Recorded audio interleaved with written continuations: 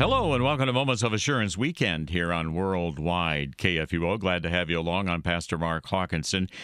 Coming up, Scripture with application to your life today. Our program is graciously underwritten by Mid-American Coaches, Charters, and Tours. Reach them on the web at mid-americancoaches.net. Okay, so what about that living water Jesus offered the woman of Samaria, commonly known as the woman at the well? What about it? Did you get the connection to an eternal water that lasts forever? And what application to your life and mine can be found in this living water that Jesus Christ has to offer? Stay tuned and find out. Here's the account from John chapter 4. Now, when Jesus learned that the Pharisees had heard that Jesus was making and baptizing more disciples than John, although Jesus himself did not baptize, but only his disciples, he left Judea and departed again for Galilee. And the text says that he had to pass through Samaria. Well, if you look at a map, you can see that Samaria lies right smack in the middle between Judea and Galilee. And so he came to a town in Samaria called Sychar, near the field where Jacob had given to his son Joseph. Okay, so Jacob's well was there.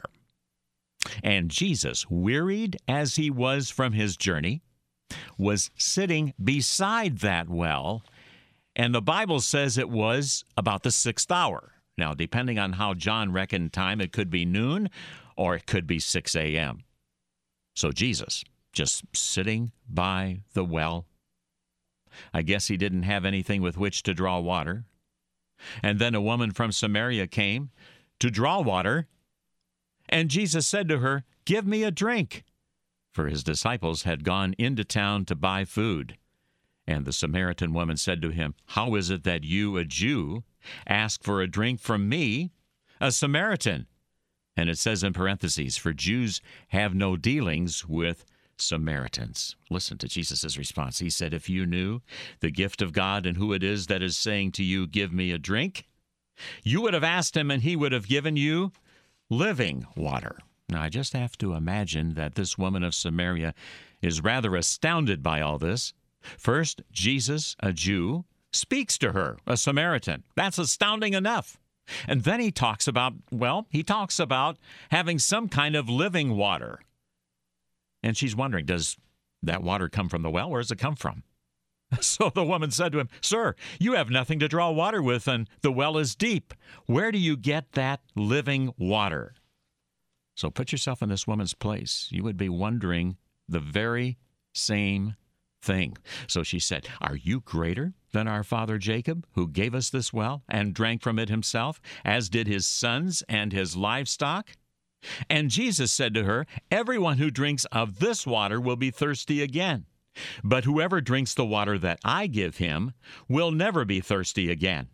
The water that I give him will become in him a spring of water welling up to eternal life." So this Samaritan woman, she doesn't quite get it just yet. She doesn't know what in the world is Jesus talking about when he says a spring of water welling up to eternal life. I mean, she's just interested in saving time and effort regarding her water jug. It's really that simple from her vantage point. So she said, "Sir, give me this water so that I will not be thirsty or have to come here to draw water." And Jesus said to her, "Go, call your husband and come here."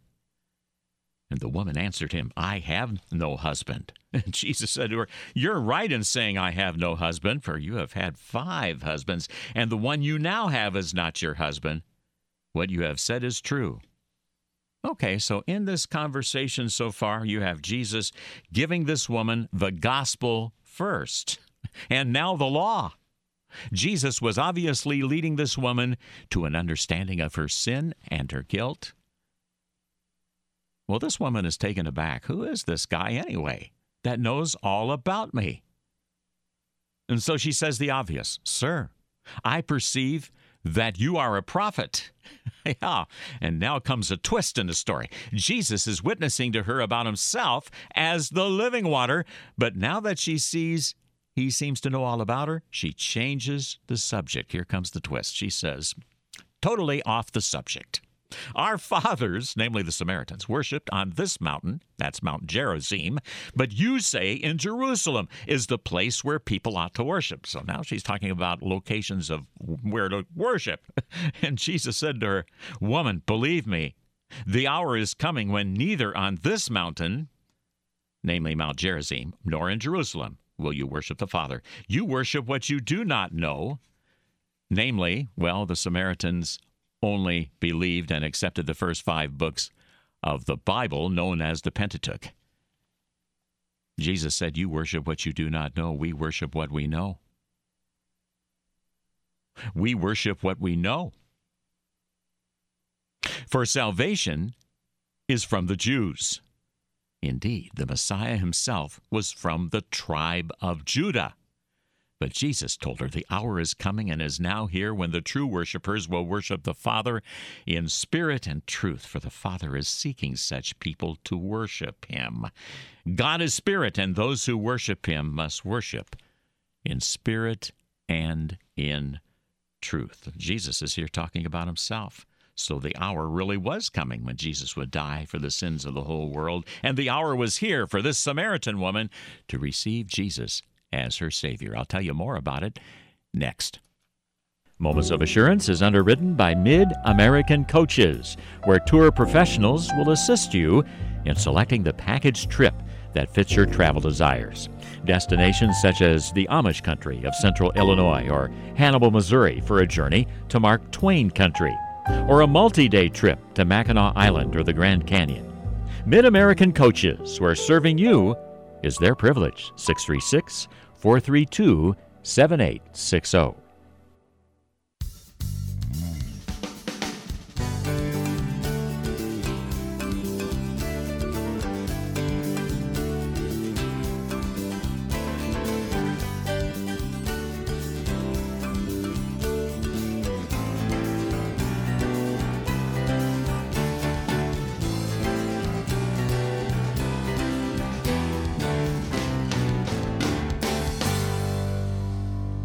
You're listening to Moments of Assurance, a broadcast ministry of the Lutheran Church, Missouri Synod. I'm Pastor Mark Hawkinson. This is Moments of Assurance weekend, and we're talking about Jesus' conversation with the woman at the well, the woman of Samaria, in John chapter 4, where he leads her to a knowledge of her sin and a knowledge of him as the Messiah. Jesus had just revealed to her that the Messiah must come from the tribe of Judah. He's revealing himself to her. And she was frustrated. She doesn't know what to say in return. She simply says, I know that Messiah is coming, he who is called Christ. When he comes, he'll tell us all things. Now she senses victory over this guy who seems to be a prophet and knows all about her. Aha. But Jesus gets the last word here. He said, I who speak to you am he. Time for chills to go up and down your spine and mine today. What? You mean the Messiah? Right in front of me? She must have thought. So Jesus had used both law and gospel in John chapter 4 with this woman and revealed himself to her very craftily.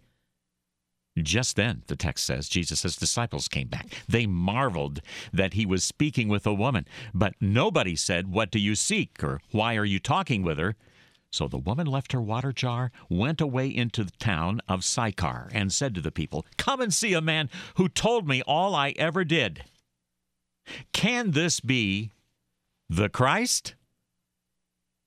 And the Bible says they went out of the town and were coming to him, namely to Jesus. So it looks to me like she witnessed to the townspeople, and they believed they wanted to find out more.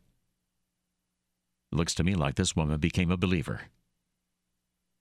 And the townspeople became so excited that they witnessed, and others witnessed after that. Jesus is the master evangelist. He met this Samaritan woman right where she was at, namely at the well, to get water. All he did was add one word, the word living. He simply stated, I can give you living water. Well, that perked up her curiosity, all right. And Jesus led her from there to her sin and to him when he said, I who speak to you am he. How about you this blessed morning? Are you taking advantage of every opportunity to connect others with Jesus Christ in your life? Sometimes simply by using just one word like living water. Gets people's curiosity up a little bit. What are you talking about? Story is told about a Sunday school teacher who told about a session in which she had been talking about the gospel with her class. She told the children, look, if you believe that Jesus died for your sins, you'll have everlasting life. You'll go to heaven. And a little girl in the class thought about that for a while. And finally she said to her teacher, I do believe that. But teacher, if that's so, why don't I just die right now and go right to heaven? Why am I here? Why are you where you are today? You are there so that the living water of Jesus might well up in your life as you make contact with the Holy Word of God and His precious sacraments. As you do, that precious, eternal refreshment will spill on over into the lives of others and their brothers and their mothers, and they in turn will pass on the message. Excuses don't cut it. To say, I can't tell somebody about Jesus because I'm not educated enough or I don't have the skills, that's no excuse. Get into the Word of God. The Holy Spirit works and will convince you, yes, of your sin, but also of the remedy. Christ, the one who gives you and me with eternal life. As you become more and more convinced about this throughout your life, you're going to want to tell others. Oh, may it not be said of you and me what Wu Ting Fang said of Christians in America. She said, I met Christian missionaries in China and became impressed by their religion. When my country sent me as its ambassador to America, I made up my mind to become a Christian and join the first Christian congregation that asked me. I've been here 3 years. No one has asked me. Now I shall not come. That's tragic. Scriptures state now is the acceptable time. Today is the day of salvation. The hour has come for you and me to transmit the message immediately to others while there is still time. Ask them to your church where they can hear the gospel preached. Tell them about Jesus yourself. There's plenty of that living water to go around. I close with these words from a famous evangelist. When I enter the mansions of heaven and the saved all around me appear, I want to have somebody come up to me and say, it was you who invited me here.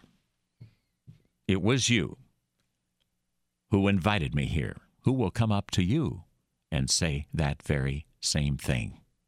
You're listening to Moments of Assurance Weekend. Sure appreciate you tuning into the broadcast. You can email me, mark.hawkinson@kfuo.org or 314-996-1520. The Lord bless you and keep you. The Lord make his face to shine upon you and be gracious unto you. The Lord lift up his countenance upon you and give you peace.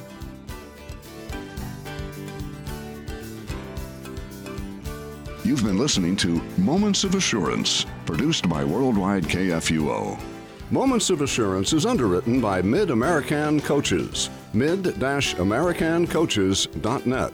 To learn about giving opportunities, call Mary at 314-996-1518. Or you can make a gift safe, secure, and easily online at kfuo.org. Thank you for listening and supporting Moments of Assurance on Worldwide KFUO.